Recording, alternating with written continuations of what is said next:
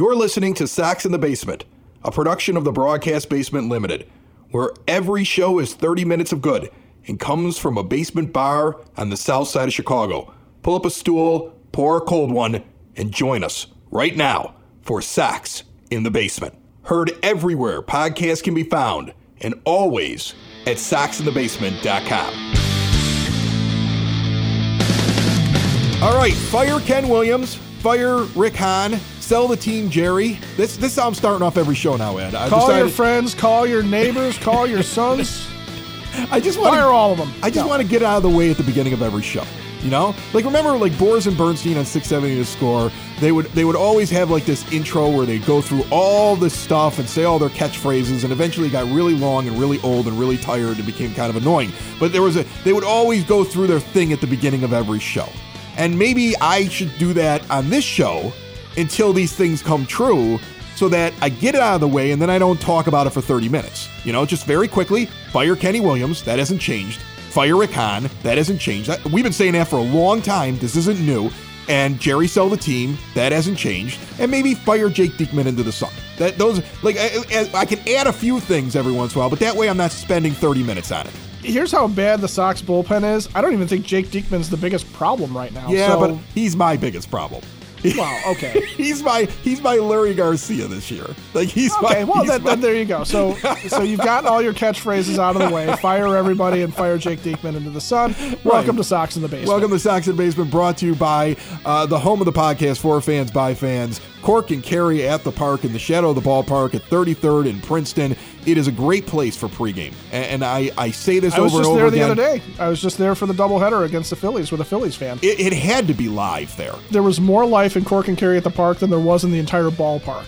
I'm telling you, that's true.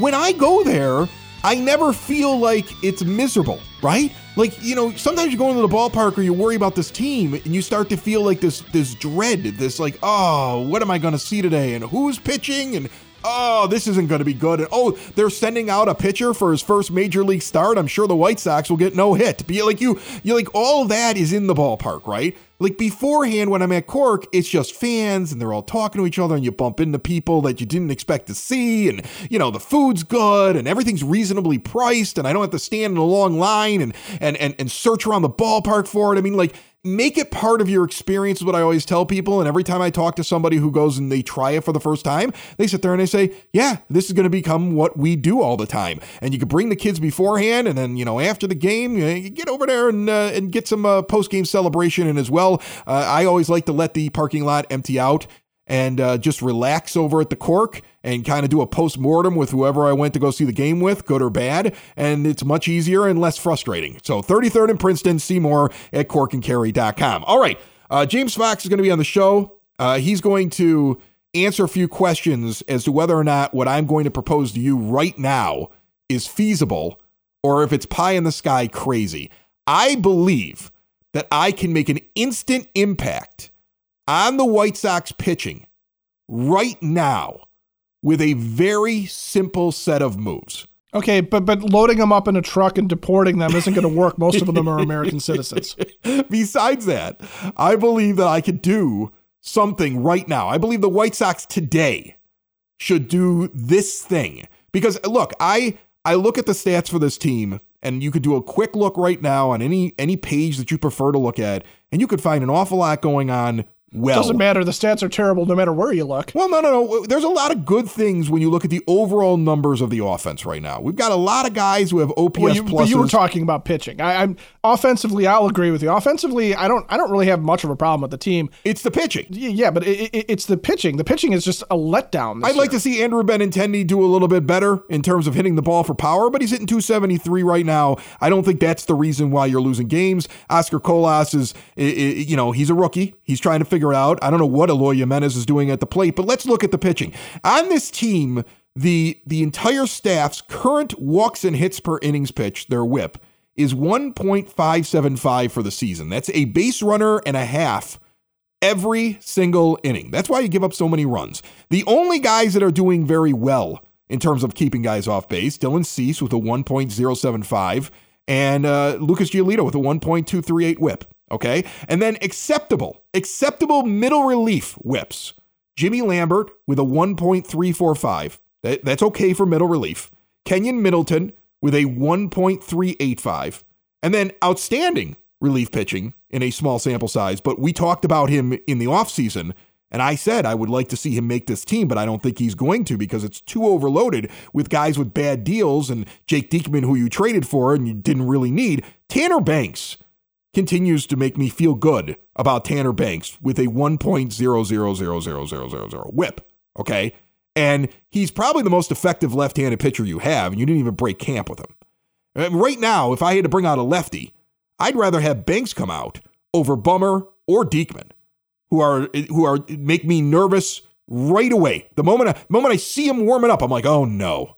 Like they don't give me any faith in them whatsoever. And if I had to rank my left-handed pitching, right now, I believe in Banks, and I think that Bummer at least brings skills. He's shaky. He drives my dad nuts. Okay, I know a lot of fans, they get very nervous when he's out there, but from time to time, he can be effective. Well, here's the thing with Aaron Bummer. Let me interject one thing on Aaron Bummer, okay? I think Bummer's problem right now, and I think he had this last year, is the defense lets him down at various points. And he is a guy that has to be pitched to contact. When Aaron Bummer gets in his mind he cannot trust his infielders, he tries to strike guys out, and that's when he gets into trouble. When he's most effective is when he lets the ball do what it does best out of his hand, which is let guys ground weakly. I have a feeling, and this is not a knock on Jake Burger, but I have a feeling that without the infield of Moncada, Anderson, Andrus, and Vaughn, when it's Burger out there, when it's somebody else at second base, and when Hanser Alberto's making bad errors in the ninth inning, I think that's where Aaron Bummer's problem is. I bet you he comes back around. Jake Diekman he just scares me. Well, you could see Bummer's his fielding independent pitching is under 4, even though his ERA is 7.50. So of course that right there kind of speaks to what you're saying. It's the defense behind him. And there may be another reason why pitchers are getting exposed a little bit who rely on defense. In fact, this gives me an opportunity to play this call that came in, soxandbasement.com. Go ahead, you can call us or send us something through the contact page anytime. This came in about a week ago while I was on vacation, but I'd like to add it to this conversation. Hi, my name is George from Lincoln the Hills. I was just listening to your guys' podcast for today. Great show as always. Touching on the no shift rule and how that's going to impact the game. Me personally, what I've seen, and I'm sure a lot of people have seen, is that like a lot of people, for example, Yoan Moncada, how many times did he hit into the shift and automatically was like an automatic out? Now you're seeing a lot of his balls, and I'm sure a lot of other players' balls just go right through. So where that guy was in the middle cutting that off, he's not there anymore. So yeah, you're going to see a lot more pitchers get exposed, as I like to say.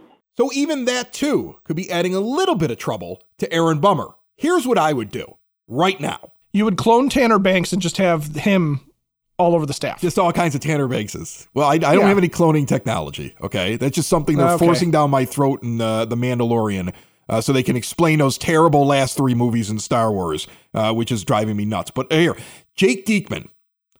Jake Diekman DFA'd today. Done with him. I can get along with that, yeah. DFA Jake Diekman right now. Then what I want you to do is I want you to take Michael Kopech and put him in the bullpen. Yep, I'm with you there. I'm done with watching him start games. I'm going to tell you, I think any White Sox fan that's watched him in action and then watched when he was coming out of the pen and being used in specific situations where you go 1 to 2 innings, he's very effective. But he is not the kind of guy that is going to be able to go out there consistently and pitch deep into a game, go through a lineup multiple times, and consistently be a good pitcher. I'm sorry. I know what I'm saying at this point, the problem is makes Rick Hahn look bad. And that's why these moves won't get made.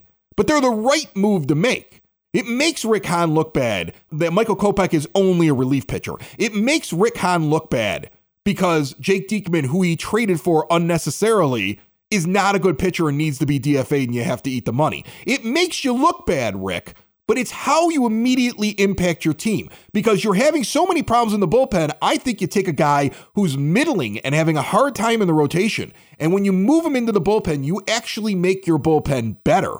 Releasing Diekman makes your bullpen better. And then what we do is we go down into the minors, and if it isn't Davis Martin, then it's Sean Burke, who James Fox told us in the offseason, here's a guy who's got a real shot of not only making the rotation, but could stick there. That was his dark horse. And the more I read about him, I go, I take him up here right now. I take Davis Martin up here right now. I would give somebody else an opportunity every fifth start to come up here and play. And if you get an off day, you skip them.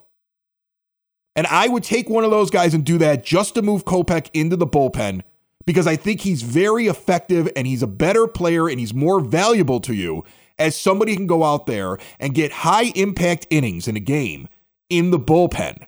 And he would give you more. He would strengthen your bullpen because he's not doing anything for your rotation right now. And then I want you out there listening right now to go to Window and Door Superstore of Oak Forest if you're looking for exterior windows, doors, patio doors, and storm doors. Smooth transition. No high pressure sales. They're not coming into your house. They're not going to sit in your kitchen. They're not going to tell you, if I walk out the door, the deal's never going to be there again. You're not looking through a book to look at all the little window etchings and the extras and the add-ons. They have everything right there in their showroom, full size. The owners are in the showroom and they're at the site when they're doing the install. All of the installers work directly for Window and Door Superstore of Oak Forest. That's how they give you the great quality they have been giving the area for the past 40 years. They've been in Oak Forest since 1985 with all major brands custom made with no stock items for a perfect fit. They're 1/2 block east of 159th and Ridgeland at 6280 159th Street. Get in there, say hi, tell them we sent you. WindowDoorOakForest.com. One of the things that people keep yelling about, I noticed this on social media, is the idea of like, oh, Mike Clevenger had a bad start, he's terrible. Mike Clevenger, if you look at all these stats, is the second or third best pitcher right now in the rotation. You just don't like Mike Clevenger because of what he was accused of. I understand that. But he's got the third best whip, he's got the third best fielding independent pitching in the rotation, and he's got the second best earned run average. All right? He's almost a win above replacement. He's been one of the most valuable players on the team when you look at him through the eyes of B-War to this point. Now, does that mean he's a superstar? No. Does that exonerate him of anything you don't like him for? No. But stop telling me that he should be the guy that gets jettisoned out of the rotation. Michael Kopech should be moved to the bullpen. And I think that strengthens your team. Before I get to Fox, what do you think about that, Ed? Well, okay. So looking at Michael Kopech's splits. So as a starter in his career, he's got 36 games started. Okay. And his whip is 1.225. His ERA, 3.80. So you look at that and you go, okay, those aren't terrible numbers. As a reliever, his ERA is 3.90. His whip is 1.229. So you're sitting there. So you're saying he looks better in the bullpen, right? He's better. He's more impactful in the bullpen. And those two numbers alone, you sit there and go, well, yeah, but he looks like the same guy. Here's the difference, okay? His strikeouts per 9 as a reliever is 13. That is a high level for a pitcher. 13 strikeouts per 9 innings, okay? As a starter, it's 8.7. That is a massive gap. That's almost 5 strikeouts per inning. Because he can just go for it. He can just go out there and go for it. For the 3 batters or the 6 batters he's going to face, he can just go out there and go for it. Right. And his strikeouts per walk, the ratio is 3.81 as a reliever. It's 2.18. So it's a lot closer strikeouts and walks. Now, the other thing is, here's what Michael Kopech's Achilles heel is. He's a fastball slider pitcher. Okay. He does not have an effective third pitch at this point in his career. He still has not developed one. His changeup is used extremely sparingly and to okay results. His curveball, which he used a lot last year, had some effective results, but I think it's more effective in a bullpen role than it is trying to get him through the third time in the lineup, right? And as you turn over the lineup against a starter. He just is a little bit too predictable. He can get you through the lineup once over a couple of innings as a reliever and absolutely save the rest of the bullpen. He can get you through high leverage situations because he is a strikeout guy. And when he can come in and let it fly, he's going to be that much better. But yeah, you're not wrong in saying that he looks that way. And it is one of those things too, where now, again, in this rebuild, which is a massive failure, by the way, I'm tired of even calling it a retool. because I'm literally talking to my brother-in-law who's a huge Phillies fan while we're at the game the other day, okay? And he is talking about all the high-level pitching prospects that the Phillies have drafted that they're waiting on. Because it started when we were talking about how Gavin Floyd was an untouchable until he got traded to the White Sox for Freddie Garcia.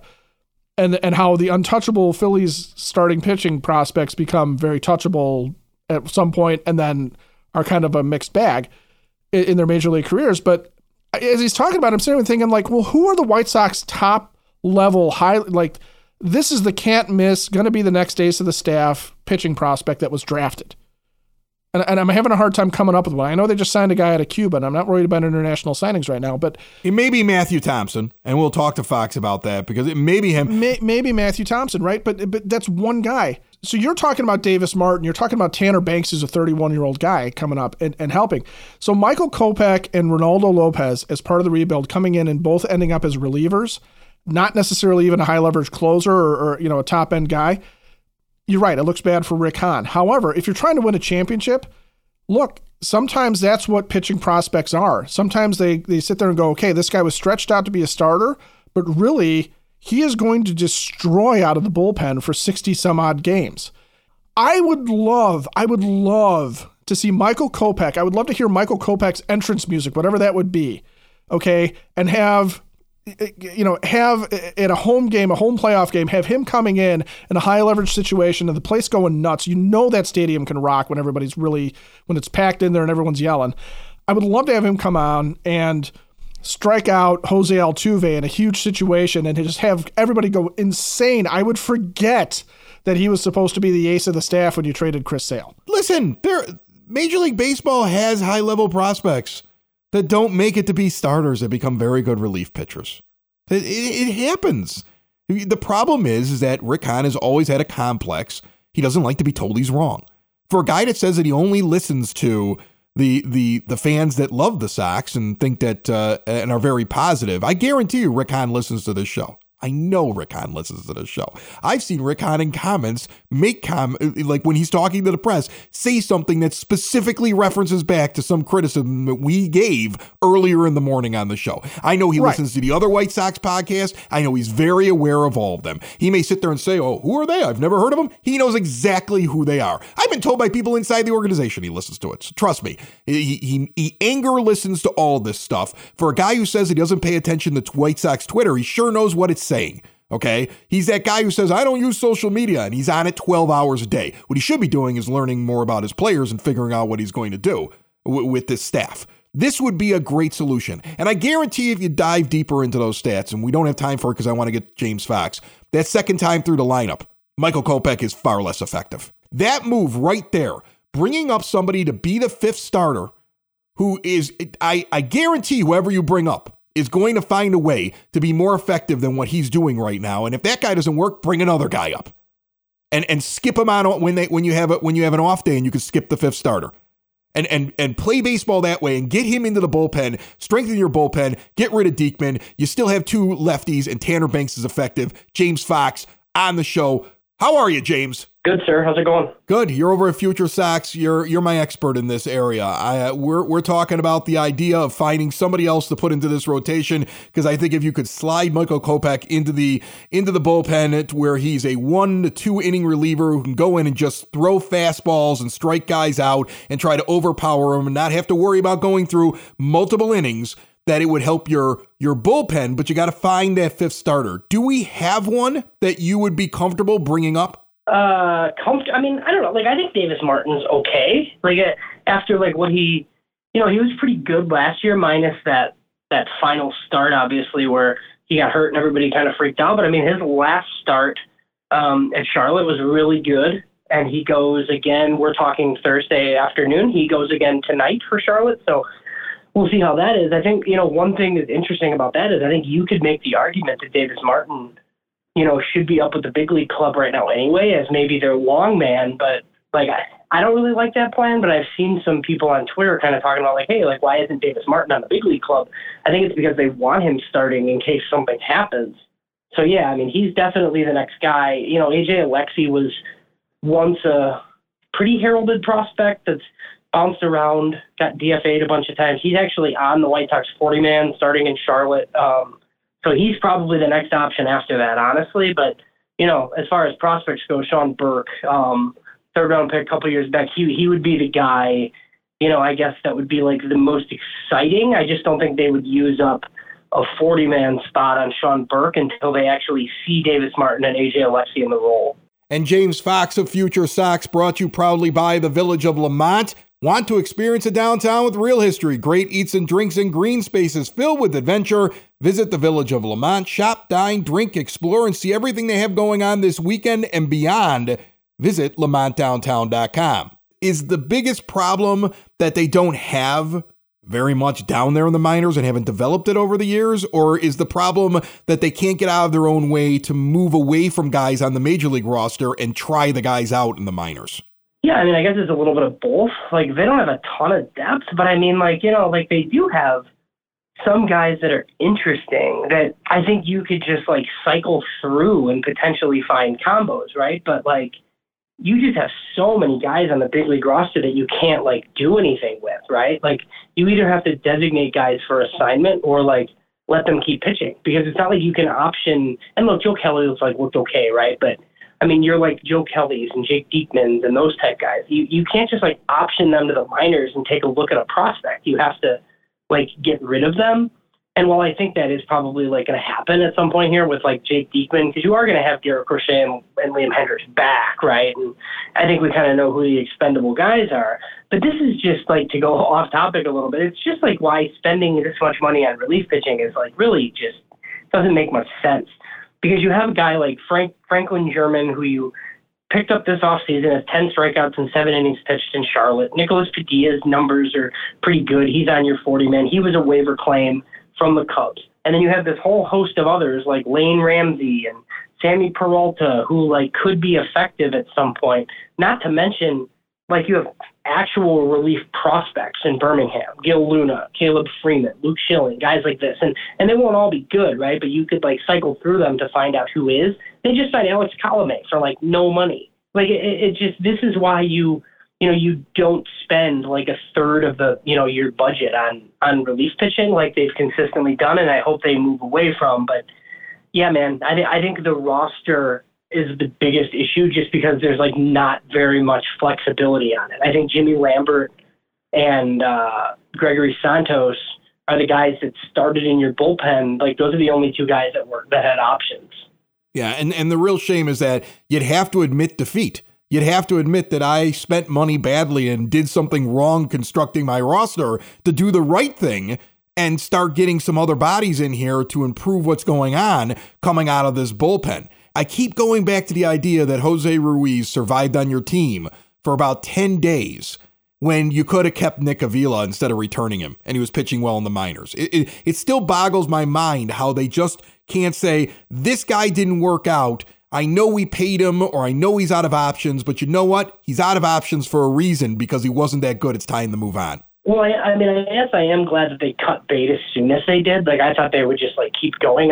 It does seem like one thing, and I don't know how much Pedro Grifol has to do with it, right? But it does seem like they have a pretty low tolerance this year for guys that are just terrible. They've just kind of been, and look, I think Jake Diekman is probably next on that list. Obviously, it's going to take a little bit here for Garrett Crochet to come back, and that's where if the Sox could just normalize a little bit and get closer to 500, you might be able to hang around a bad division because. Look, the bullpen looks a lot better if you have Liam Hendriks and Garrett Crochet in it, and you can use Reynaldo Lopez in this fireman role. You know what I mean? Reynaldo Lopez could come in the sixth if your starters aren't going that deep, instead of you having to rely on him to close. The problem is now, when you're on your 11th, 12th, 13th guys. Jeffy Schulten's pitched out of the bullpen this year, and I think a little people were worried to see Keenan Middleton, I was too, and then his stuff looked good, right? But there's a million Keenan Middletons, which again is a reason why you shouldn't be spending money on relief pitching. All right, that's James Fox. He's from Future Sox. He's nice enough to jump on real quick and try to evaluate whether or not my plan is even possible. It actually sounds like it's possible. It's just something they just won't do because they can't get out of their own way.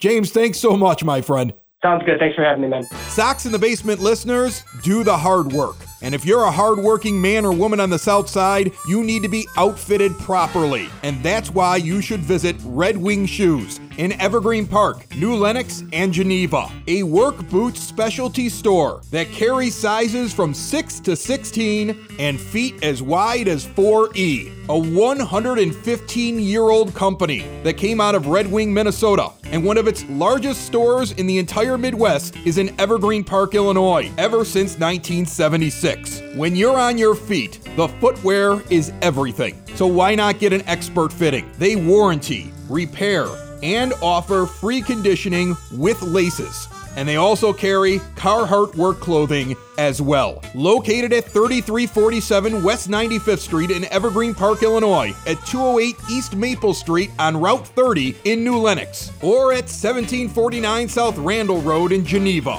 Visit them today. You work hard. You've earned it. Red Wing Shoes.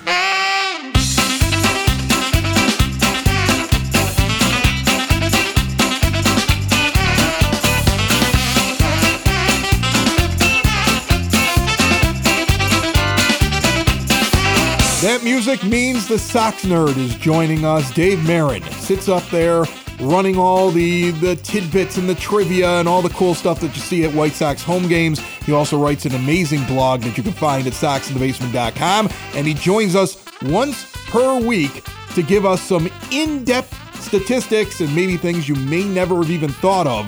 Sox nerd on the line. How are you?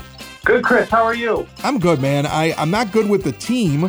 I'm not good with a lot of things that are going on. I'm very nervous. This is going to be a rough season. What does it feel like for you sitting there in the stadium right now early on with this bad start? First of all, I'm happy to have baseball back, number one. I'm happy to be working. And I just take it one pitch, one stat, one letter at a time and hope it all comes out for the best. But, yeah, I mean, we're all frustrated by it, and hopefully it gets turned around soon. What do you got for me this week? Chris, you know my jam. If I don't like what's transpiring on the field, I ignore it and turn my attention elsewhere. Today, that elsewhere is Canada. With the White Sox heading to Toronto soon, I thought I'd delve into the team's history and connections to the Great White North. There was a time when the Blue Jays absolutely dominated the White Sox. Through 2011, the Sox were 163 and 187 against their neighbors to the north.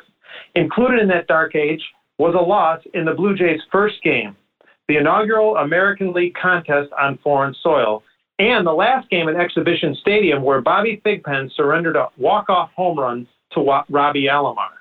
Not included in that bad run against the Jays was the 6-game loss in the 1993 American League Championship Series, which was there for the taking for the White Sox. Oh, if the Sox had only started Wilson Alvarez in Game 1 and gotten, more than one RBI from their DH, but I digress. Since 2012, things have gotten a little bit better. The Sox are 39-30 against Toronto in that time, winning 7 of the last 10 season series with one split. Do you want more reason for optimism? Vaughn is coming off an absolutely historic campaign against Toronto. He hit a searing .500 against the Jays last season, which was the highest ever by a Sox player and 7th all-time by a player with 26 bats against the Jays. He also hit 2 homers against Toronto last season, which led the team.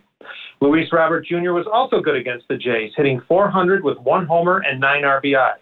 Those 9 RBI were the most by a Sox player against the Jays since, here are 2 names for you, Chris, Alex Rios and Adam Dunn each had 10 in 2012. Oh, I hate those names. With the Sox heading to a dome, I always like to revisit one of the most underrated stats in team history, James Baldwin's indoor record. The big right-hander was 12-1 with a 2.30 ERA in domes for the White Sox between 1995 and 2000. His .923 winning percentage under glass is the highest in Sox history among pitchers with more than 5 decisions, and his 12 dome wins are second in team annals to Mark Buehrle's 16. Buehrle, by the way, was a rather pedestrian 16 and 15 in domes for the Sox. So, Chris, that's my long-winded way of saying I wish James Baldwin were starting 3 games in Toronto next week. My zinger? The White Sox have never had a Canadian homer in Canada. However, the Sox have had 2 Canadians earn wins in Canada, Kirk McCaskill and Jesse Crane. And now I will conclude this with a stirring rendition of the Canadian national anthem. I'm kidding.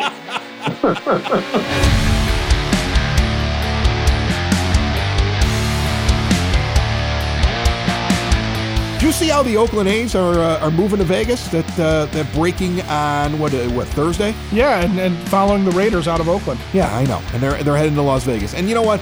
I understand Oakland A's fans being mad. And the reason I bring it up, though, is that White Sox fans almost had this happen to them. That horrible stadium down in Tampa Bay was built for the White Sox. Yeah, we went through it. Right. And I remember I was a little kid walking around in the Ashburn neighborhood or St. Denis Parish with a clipboard that I had printed out. Like, what is that when you walk around, you try to get people to sign a petition? I got a petition. A petition, yeah. You were trying to get a petition signed to save the team. I was a little kid. I was a little kid walking around with my petition, getting the neighborhood, knocking on doors. You used to do that back then. You used to speak to your neighbors before all these cell phones and everything else. Okay. And I would knock on doors and be like, Mr. So-and-so, will you sign my petition to keep the White Sox in Chicago? And they'd laugh like, kid, there's no way you're going to stop this idiot billionaire who doesn't know what he's doing from moving the team if he wants to. But I still did it.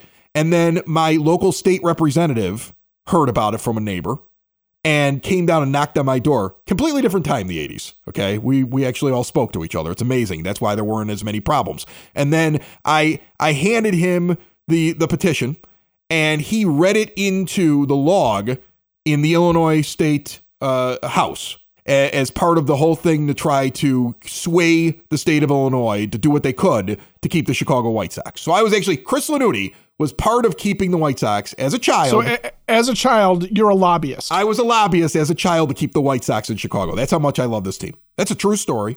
Okay. And you could probably go back into the records when it was all read and find the petition by this little, I don't know how old I was. Okay. Probably only single digits at that time, walking around trying to save the White Sox. That's how much I love this team. Meanwhile, living on the north side when I was, as a kid, when they were talking about doing this, just all the Cubs fans in the neighborhood were like, well, good, you can go with them. Yeah. So, yeah. Well, they're a bunch of jerks. So here's the thing.